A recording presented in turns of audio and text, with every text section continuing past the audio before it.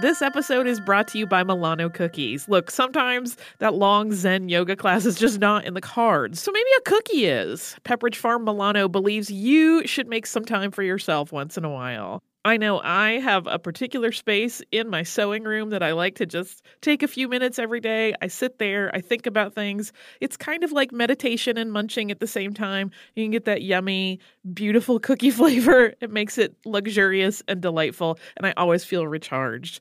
Milano cookies are truly a treat worthy of your me time. They are delicate and crispy with luxuriously rich chocolate in the middle. You really want to keep these just for you. So remember to save something for yourself with Pepperidge Farm Milano. Do you like boats? Do you like big boats? Do you like poor people and the rich people they serve on big boats? Are you always like, what goes on below deck?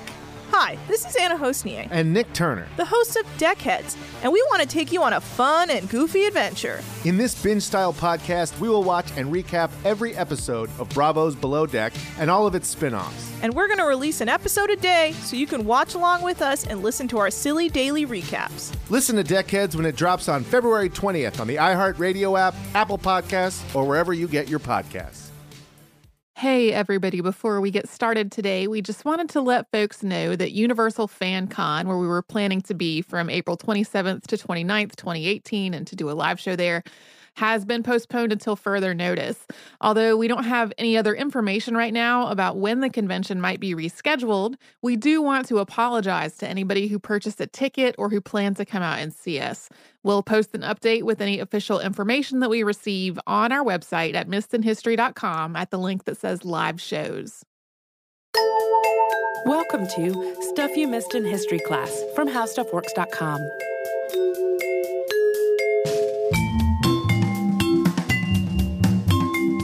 Hello and welcome to the podcast. I'm Tracy V. Wilson. And I'm Holly Fry.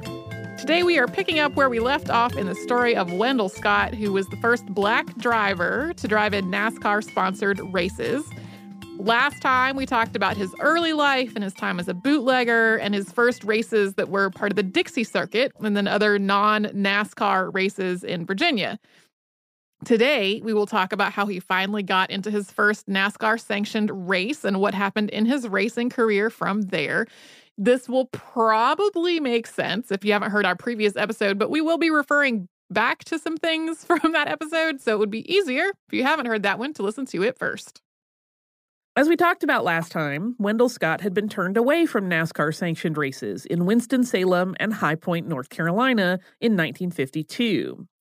Sometime in 1953, the exact date is not documented, Wendell Scott made another attempt to enter a NASCAR-sanctioned race. And this time it was in Richmond. Scott went to Maurice Poston, who was the chief steward for the track, and told him that he wanted to enter. Poston advised him that, as the first black driver the organization had ever had, quote, "You're going to be knocked around." And Scott assured him that he could take it.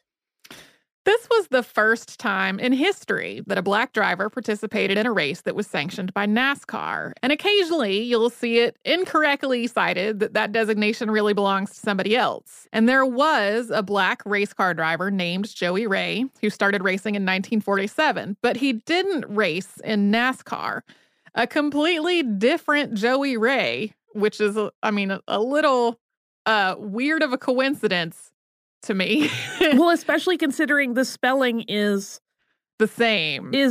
And not what we would know as the standard, I'm using the air quotes, spelling of Joey as Joey. Yeah. But Joie. Yeah, completely different Joey Ray, who was white, did race at Daytona once in 1952. That's the source of the confusion, but that was a completely different person who was not black.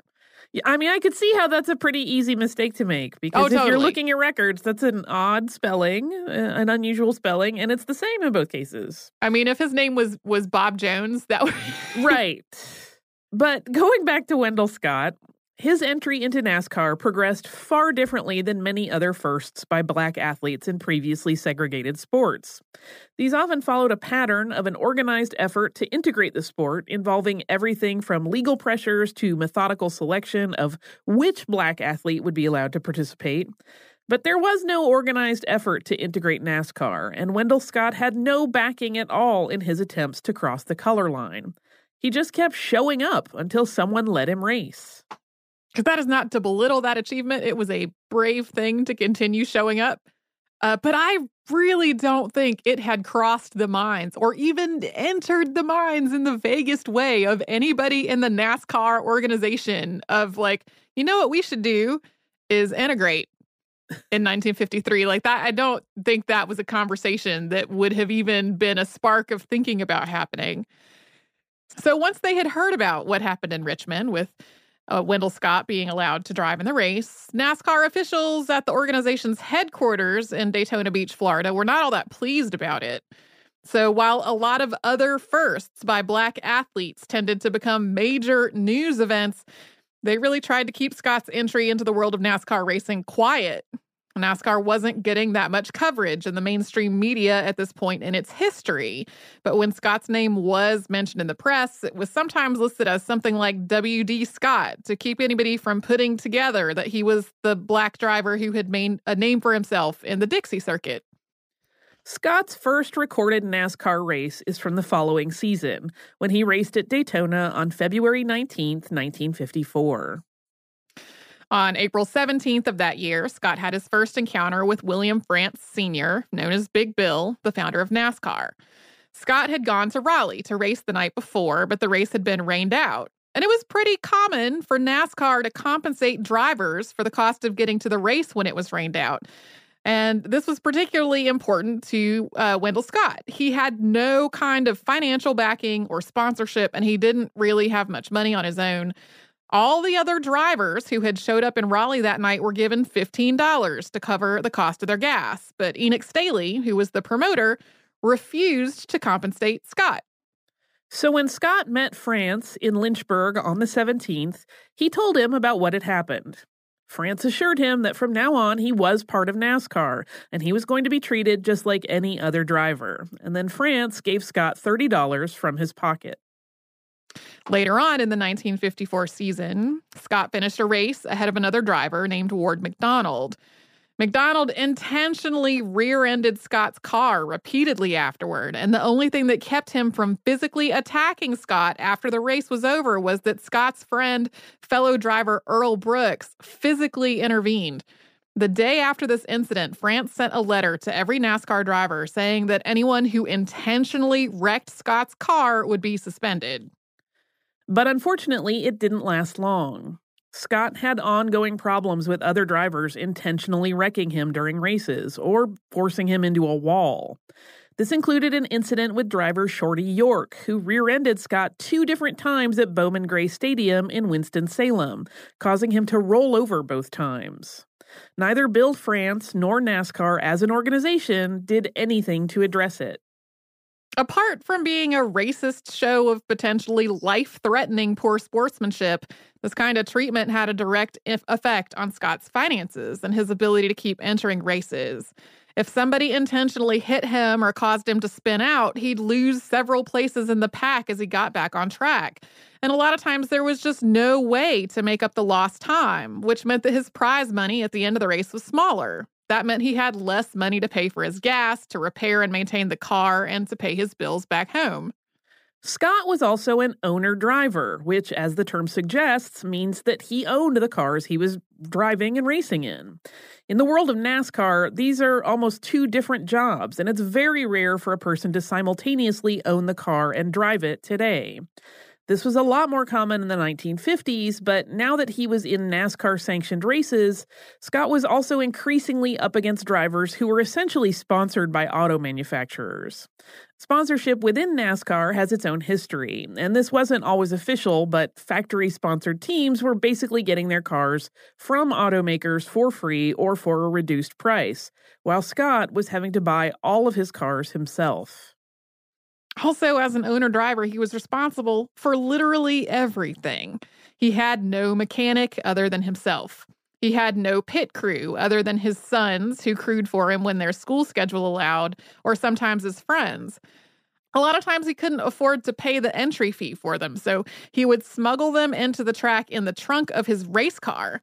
the trunks of the tow cars were usually searched on the way in, but a lot of times the race car's trunk wasn't. And so he'd have his helpers back there hiding out under tires.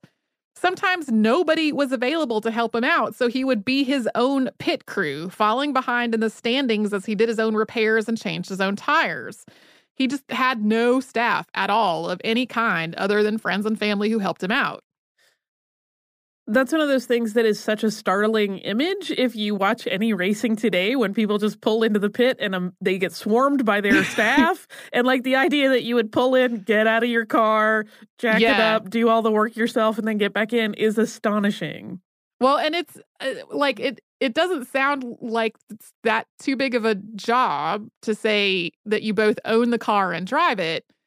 But like driving in the race is a physically grueling experience. A lot of times you're going hundreds of miles in a night. You're also driving to the track, which a lot of times was hours away from where he lived, where he had been the night before. And then where an owner of the car would usually be the person who was responsible for arranging the maintenance and for doing the publicity and for basically managing the whole enterprise. Like he was doing that also. And it was a ton of work. It was exhausting. It sounds exhausting. I'm exhausted just thinking about it. And on top of all of that, Scott was at a perpetual disadvantage because of the cars he was driving. The cars that the factory-sponsored teams were driving kept getting better and better, and even the drivers who weren't sponsored by an automaker often had some kind of sponsorship or financial backing or just money of their own. They were still driving relatively new vehicles that were well-equipped to perform in whichever class of race they were made for. But Scott had none of this. Most of his cars were ones he bought from other drivers and teams after the end of the season when they were being replaced with newer models. Regardless, though, Wendell Scott actually did really well in his first NASCAR season. He wound up in 19th place in his class nationally among almost 2,000 drivers. And we're going to talk about Scott's rookie season in racing in NASCAR's top tier after a sponsor break. Hey, Holly, we have some exciting news. Yeah, I am wildly excited, and people will have another opportunity to watch me cry at art. Yeah, you sounded so calm, and it's not a calm situation at all. Our trip to Paris last year was really successful, so we're doing another similar trip this year, but this time to Rome and Florence. It's May 14th through 21st, 2020, and like last time, it is with a company called Defined Destinations, who is planning out this whole trip for us. Yeah, and during that week-long trip, we are going to see some of the great art that we have talked about on this show many times, including Michelangelo's David. We are going to go to Tuscany. We're going to visit St. Peter's Basilica. We are going to the Sistine Chapel. So it's going to be a fantastic trip. You can get the whole list of places that we are going and information about booking at defineddestinations.com. Scroll down to the Rome and Florence trip with Stuff You Missed in History Class, or come over to our social media. We have posts about it there too. Hey, listeners, I wanted to tell you about a new podcast from iHeartRadio called The Women, hosted by Rose Reed. It is a fascinating and deep dive interview show where Rose talks to changemakers and disruptors, and she finds out what really drives them. So she will ask each of them, what was your first stand, and how do you navigate success and failure? And really, what's the cost of fighting for others? These interviews are really personal, and they're candid, and sometimes they're a little bit crass, but they are always really enlightening. You can listen to these firebrands and take away lessons that will help you navigate your own life and forge your own path. The debut season includes women like Valerie Plame, the former CIA agent who is now running for Congress, and whistleblower and pediatrician Dr. Mona Hanna-Attisha, who exposed the Flint water crisis and became the center of a swirling amount of problems, and the legendary Buffy St. Marie, 60s songwriter and activist. I have personal interest in this show because I adore Rose and I executive produce it, and I think you're really going to enjoy the way that she gets into these conversations that feel like two friends talking, and they are an absolute delight. So subscribe to The Women on the iHeartRadio app, on Apple Podcasts, or wherever you get your podcasts.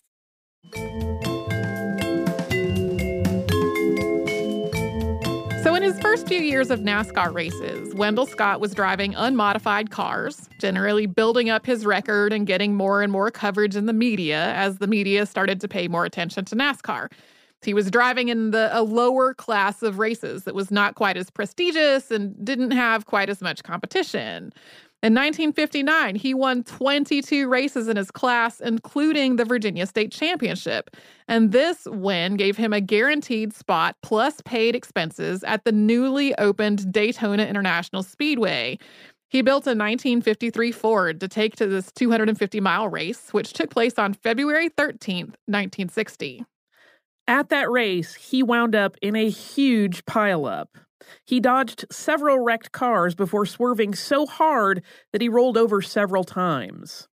The race was stopped, but at that point, 36 of the 73 competing cars had been wrecked. While officials cleared the track of wreckage, Scott and his sons repaired his car so that he could keep going once the race started again. This included popping out the rear window of the car to replace the shattered front windshield. Scott's engine blew before this race was over, but the fact that he had gotten his car going again and had tried to finish the race after the red flag was lifted without a pit crew to help him other than his kids really started to earn the respect of some of the other drivers. This is where in the movie about his life, I start crying because I'm like, go, man, go. At this point, he thought he was ready to start trying for the Grand Nationals. The Grand Nationals have had several different names over the years, and today they're known as the Monster Energy NASCAR Cup Series. And for many years, they were the Winston Cup. Of all the various series in NASCAR, this is the top tier. Scott got a new car to try to improve his chances in this more elite field of competition. The car was a Chevrolet that he bought from Buck Baker, who had previously won 2 Grand National Championships. Scott paid for this car with moonshine money, and he drove it in his first race on March 4th, 1961. This was another big milestone for NASCAR. For the first time, a black man was driving in the organization's top tier of races. But the organization, the announcers, and the promoters said nothing about it. In several interviews given before this March 4th race, the race's promoter didn't even mention Scott by name. On race day, the announcer introduced him as W.D. Scott. Apart from this lack of recognition, Scott faced increasing harassment when he moved into the Grand National Series. Some of it was from spectators and fans, everything from racist slurs to actual death threats. But some of it was from the racing officials and other drivers. There were still drivers who intentionally ran into him or caused him to wreck on the track. NASCAR inspectors would fail his car for mechanical reasons that didn't exist, or for reasons that had nothing to do with the car's safety or ability to drive, like having chips in the paint. In April, the car that Scott had bought from Buck Baker in March literally tore itself in half during a race. It turned out that cracks in the frame had been repaired with body filler, something that Baker had claimed someone on his team did without his knowledge. Scott responded to this the way he responded to a lot of harassment and other suspicious behavior that he encountered in the world of racing. He said nothing about it, he kept his head down, and he just didn't make it an issue. His place in the world of NASCAR seemed so precarious that he was wary of making waves or possibly provoking a racist backlash. He missed his next 2 races while repairing the car. On May 21st of 1961, Scott was turned away when he tried to enter a race at Charlotte Motor Speedway. He was once again given no reason why he couldn't race. This continued to happen at other tracks as well, sometimes after Scott had spent a lot of time and money getting there.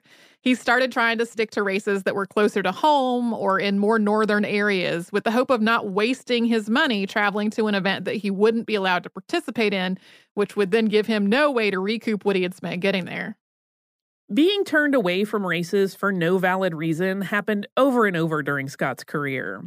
His application to drive in the Darlington Southern 500 that year was denied as well. There was language on the entry form that said participants could be turned away for any reason, but it was clear to everyone what that reason was. Darlington was in an area that was home to substantial Ku Klux Klan activity. Racial resentment was flourishing in the face of the ongoing civil rights movement.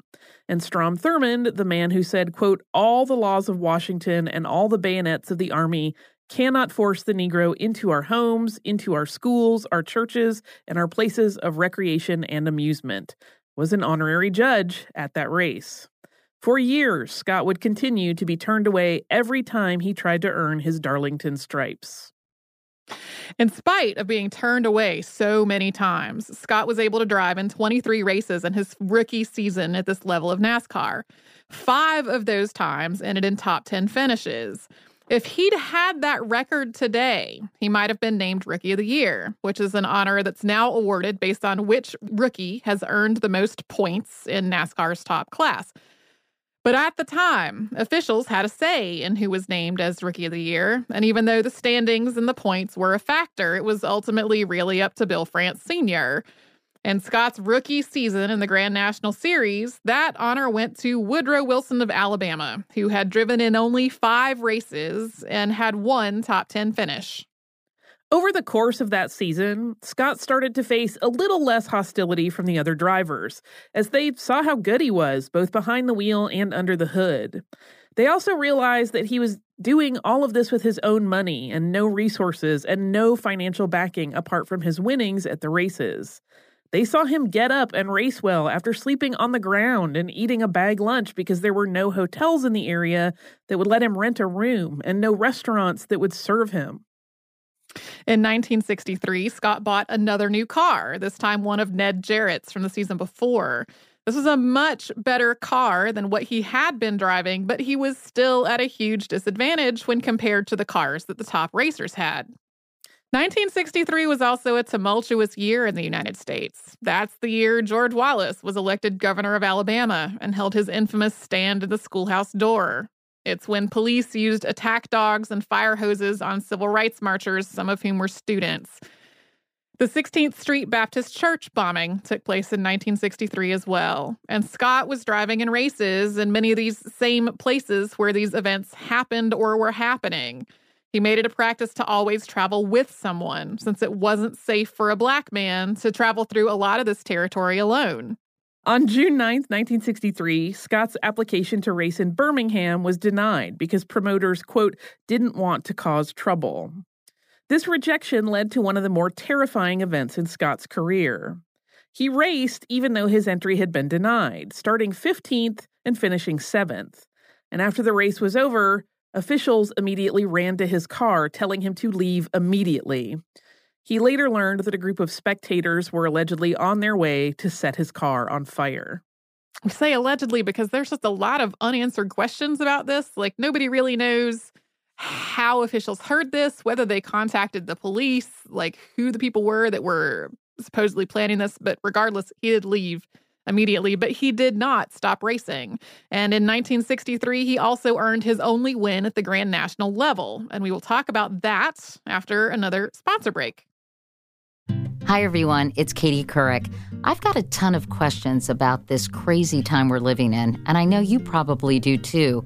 On the new season of my podcast, Next Question with me, Katie Couric, I sit down with people at the center of the issues shaping the world around us, like the impact meat has on our health and on the environment, why the maternal mortality rate in the United States is so high, and how the 2020 presidential candidates plan to improve the lives of everyday Americans. I hope you'll join me for these fascinating conversations on the second season of Next Question. Subscribe and listen every Thursday on the iHeartRadio app, Apple Podcasts, or wherever you get your favorite shows.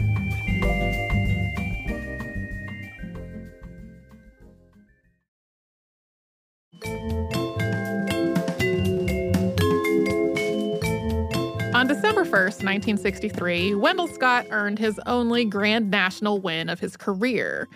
This race was at Speedway Park near Jacksonville, Florida, and he was hopeful that he would do well on this track because the track itself seemed like one that might give him an advantage over the other drivers in their newer, faster cars. The track in Jacksonville was dirt, which was a lot more common in the 60s than it is now.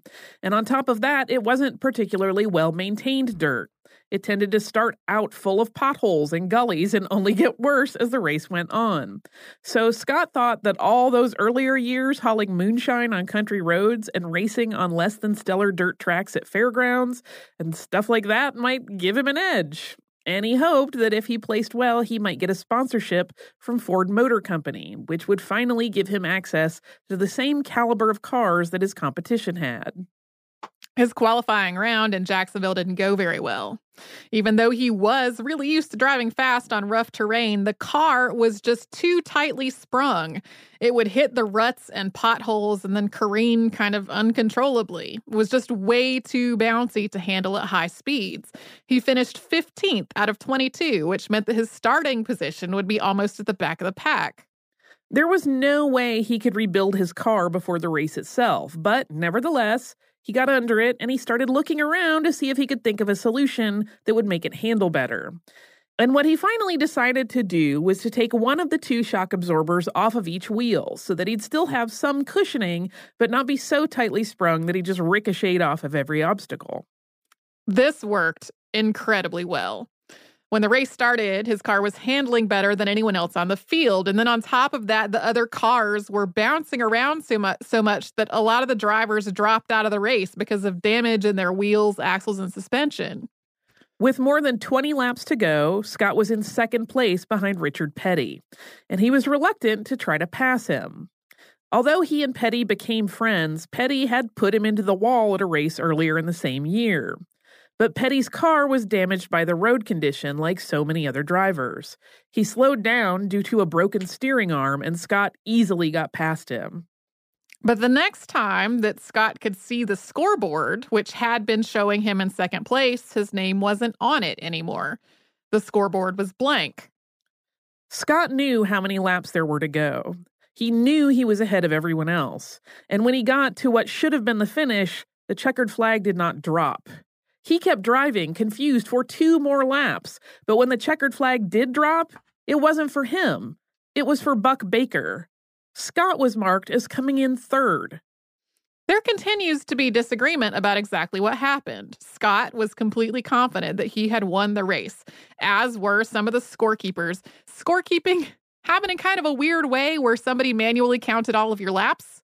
And a lot of times the person manually counting all of your laps was like a friend or family member. Like Buck Baker's wife was keeping score for him. And a lot of times Wendell Scott's wife would keep score for him. So there's this whole manual process.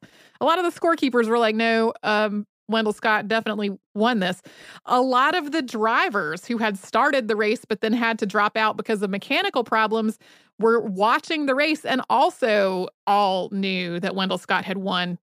The theories about why his name had disappeared from the scoreboard and why he wasn't recognized as the winner included that officials didn't want a black man to win the race, or that officials didn't want a black man to kiss the white beauty queen who was always there and was traditionally kissed by the winner when the trophy was presented.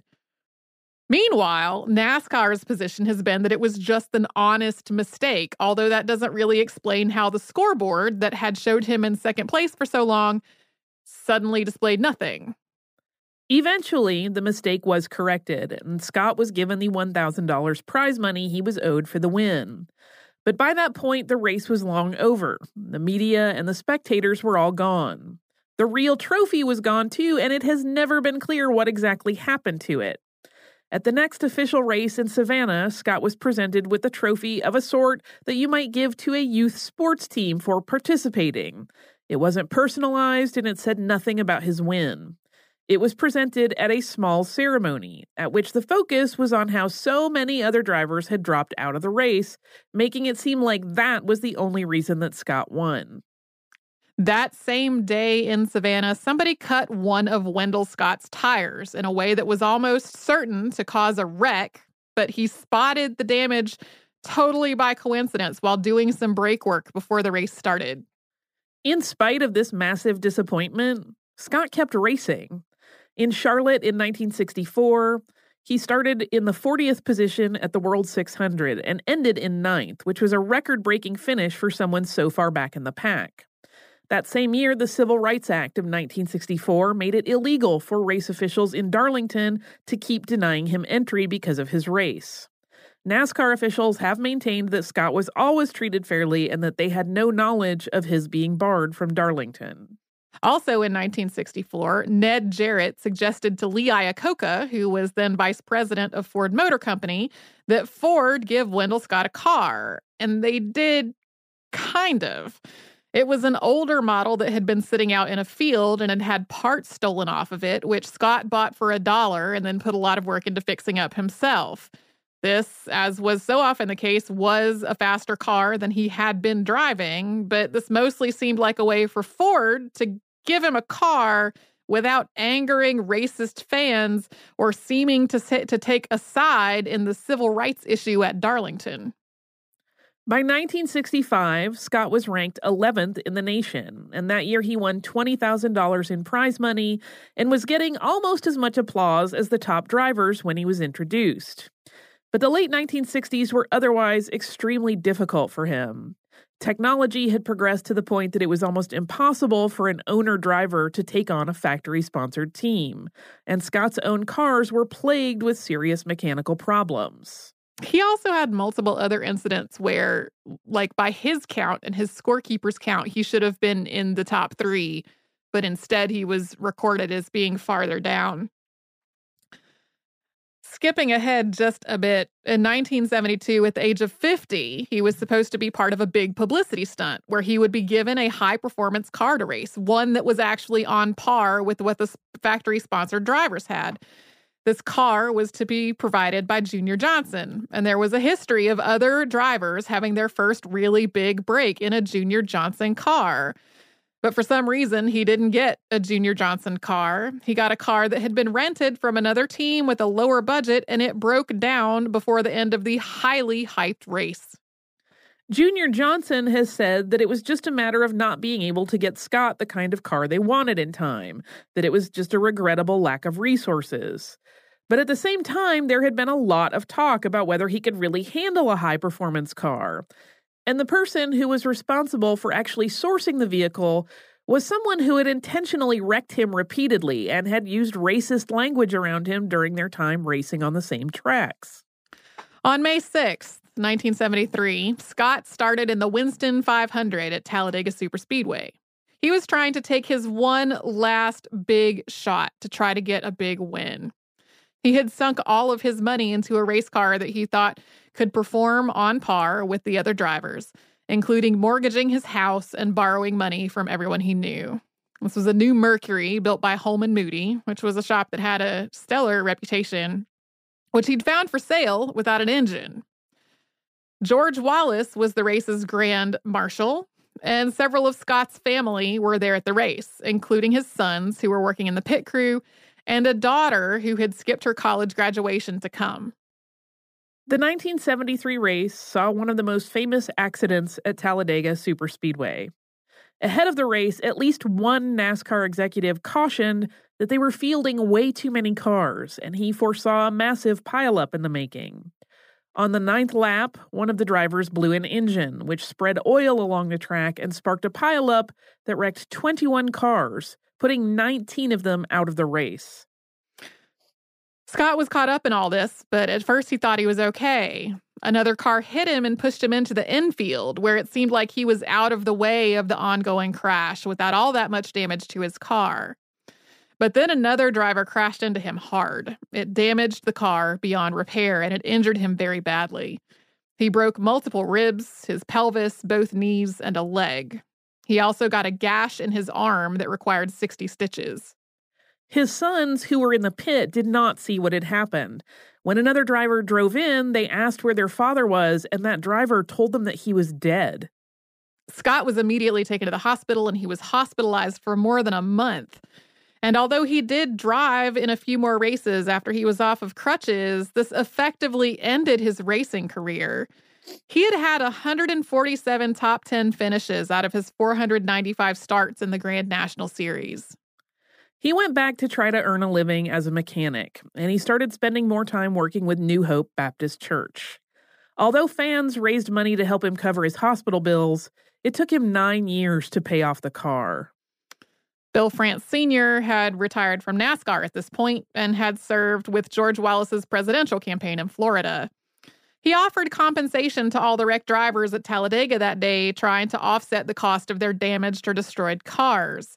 When he came around to talk to the drivers, Scott was already at the hospital. He never had that conversation. The France family did contribute $1,500 to his medical bills, according to family records. And Richard Petty, who they had actually become quite close friends, contributed $500. That $1,500 would not have really even made a dent in how much the car cost. Like, he had gone at least $22,000 in debt paying for it. In 1977, Wendell Scott was inducted into the Black Athletes Hall of Fame. And that same year, he consulted on the movie Greased Lightning, which starred Richard Pryor and Pam Grier. It was a fictionalized biography drama based on Scott's racing career. This is another moment where, as I was doing this, I said at the top of part one that when I was watching Timeless, I had to stop right there, stop the presses. We have to do a podcast episode. All the various articles that I was reading all just sort of said, blah, blah, blah, starring Richard Pryor, 1977. And then I got to the one that said Richard Pryor and Pam Grier, and I was like, stop right there. I need to go find this movie. And to be candid, I have not watched the movie because I needed to finish writing this podcast. But as soon as I heard that it was both Richard Pryor and Pam Grier, I was like, I got to check this thing out. Wendell Scott died of spinal cancer on December 23rd of 1990. Other drivers and racing personalities auctioned off memorabilia to help pay for his treatment and care. He was inducted into a number of other halls of fame after his death, including the National Sports Hall of Fame, the International Motorsports Hall of Fame, and the National Motorsports Press Association Hall of Fame. In 2015, he became the first Black man to be inducted into the NASCAR Hall of Fame. Although NASCAR has launched diversity initiatives in more recent years, it would be decades before the organization had another full-time Black driver. In January of 2018, Darrell Wallace Jr., known as Bubba, became NASCAR's first full-time Black driver in its top series since Wendell Scott. If you want to learn more about Wendell Scott, I highly recommend the book, Hard Driving, the Wendell Scott Story by Brian Donovan. It is extremely good. Just a heads up, there is a lot of racist language in it because of what it's talking about and when. It is pretty widely available. I was able to find it in the public library network here in Massachusetts. Also, one of the points that Brian Donovan makes is that for so much of Wendell Scott's racing career, it was happening during the civil rights movement in places that the civil rights movement was really active. And there was a lot of white backlash against the civil rights movement. Like, people today lionize Martin Luther King Jr., but in a lot of places that the civil rights movement was demonstrating and protesting, like, people hated him and they hated the civil rights movement. They hated everything that it stood for. And the fact that Wendell Scott was a Black man that the white audience of NASCAR started rooting for was a really big deal.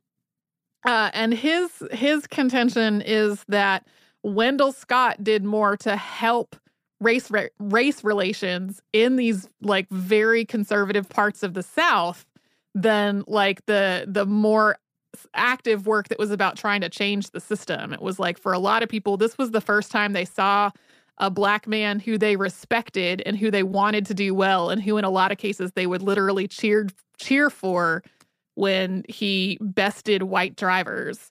So it is an amazing story, and I'm really glad he was on an episode of Timeless. Otherwise, I don't think I would have known. I don't think this is somebody that that listeners have written to us to ask for. I'm going to be honest that I did not search the whole list to see, but like the first time I ever remember seeing this name was on Timeless. And everybody that I've talked to about this episode while working on it has been like, I'm sorry, what? There was a Black NASCAR driver during the Jim Crow era. How was this possible? I also have some listener mail. Hooray! This is from Robin. It is about our Ignaz Semmelweis episode, and it's one of a couple of letters that we got about the thing that we said at the end, about hospital-acquired infections still being a major problem and still being connected to hand washing. We know there are a lot of other reasons for hospital-acquired infections. And Robin's letter says, I've been listening to your podcast for about 4 years, and I'm always recommending it to my colleagues. I'm a visiting hospice nurse, so I have lots of time to listen to your podcast while driving to patients' houses or to visit them in the hospital. I loved the episode about Ignaz Semmelweis, and it resonated with me when you mentioned that it drove him crazy that people wouldn't wash their hands because it was literally killing women when they didn't. Hospital workers are struggling with a similar issue now that makes us all pull our hair out because our patients are literally dying. To stop the spread of hospital-acquired infections, we sometimes place patients with known infections on contact precautions, as these type of infections will spread like wildfire among our immunocompromised patients, those on chemotherapy, the very old, and the very young. There is a sign outside their room and instructions on what to wear when you go in. Most of the times, this includes a big yellow apron called a gown, gloves, and sometimes a mask. All of these items should be taken off and disposed of as soon as you leave the room, and there's a garbage can at the door. Nothing should be taken out of the room until the patient is discharged, as this is considered contaminated. This is not to protect that specific patient, as they already have the infection, and many times it is not to protect the healthcare workers because their immune systems would fight off the infection. This is to prevent the spread of infection to other patients. Many times, well-meaning family members will not understand the precautions and enter the room without a gown because they don't feel like wearing one. Other times, we see family members going in and out of the rooms wearing the gown and inadvertently touching things in the hallway. One time on our floor, a family member was consistently bringing a water pitcher out of the patient's contact precautions room to refill it at the common water dispenser and repeatedly dismissed the healthcare team's instructions not to do that. She stated that she was just helping the nurses out. The infection this patient had, a type of severe diarrhea, spread throughout the unit, and the water dispenser was cultured and found to be contaminated. While I know this seems like such a hassle to wear a gown and gloves, if there is a sign on the patient's door that says to do this, we implore everyone to do it. People are literally dying because well-meaning visitors don't follow the rules. I just wanted to throw that out there as a big thing everyone can do in hospitals to prevent infection. Again, thank you for 4 years of edutainment, serving as the gateway podcast to many other fantastic shows. Robin, thank you so much, Robin. Number one, for doing work that I know people who work in hospice care and how that can be a challenging and simultaneously rewarding role. And it's such important work for people who really need that kind of help and support. And also for providing us with this little PSA about how listeners can help prevent the spread of infection if they go to visit loved ones in the hospital. If you would like to write to us about this or any other podcast, we're at historypodcast@howstuffworks.com. We are also all over social media at the name Missed in History. So you will find us on Facebook and Pinterest and Instagram and Twitter, Missed in History. You can come to our website, which is missedinhistory.com. We have recently announced some live shows, and there is a link in the menu to find information about those live shows. You will also find a list of all the episodes we've ever done, which is also a searchable archive, and show notes for all the episodes Holly and I have ever done. So you can do all that at missedinhistory.com, and you can find and subscribe to our podcast on Apple Podcasts, Google Play, and wherever else you get podcasts.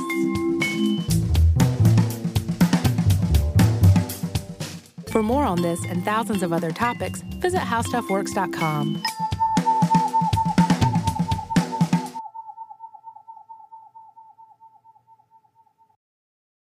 The Only Way is Through, a new podcast in partnership with iHeartRadio and Under Armour. Players, coaches, and athletes will share intimate and personal stories of performing at the highest level. Here is Canadian heptathlete Georgia Ellenwood. The reason I won is because on that day I was confident. I need to continue that mentality to understand that I can be an Olympic athlete. I can compete with the best in the world and just perform. Listen to The Only Way is Through, available now on the iHeartRadio app or wherever you get your podcasts. We are going to Italy. After the success of last year's trip to Paris, we are planning another similar trip, still with defined destinations, this time to Rome and Florence. Yeah, we are going to spend a week exploring some amazing things. We're going to have city tours of both Rome and Florence. We're going to see the Roman Colosseum, the Vatican Museum, and the Sistine Chapel, St. Peter's Basilica, Vatican City. This is just a tiny fraction of all the stuff we're going to get to do. Yeah, it's May 14th to 21st, 2020. And to get more information, go to defineddestinations.com and scroll down to the Rome and Florence trip with Stuff You Missed in History class.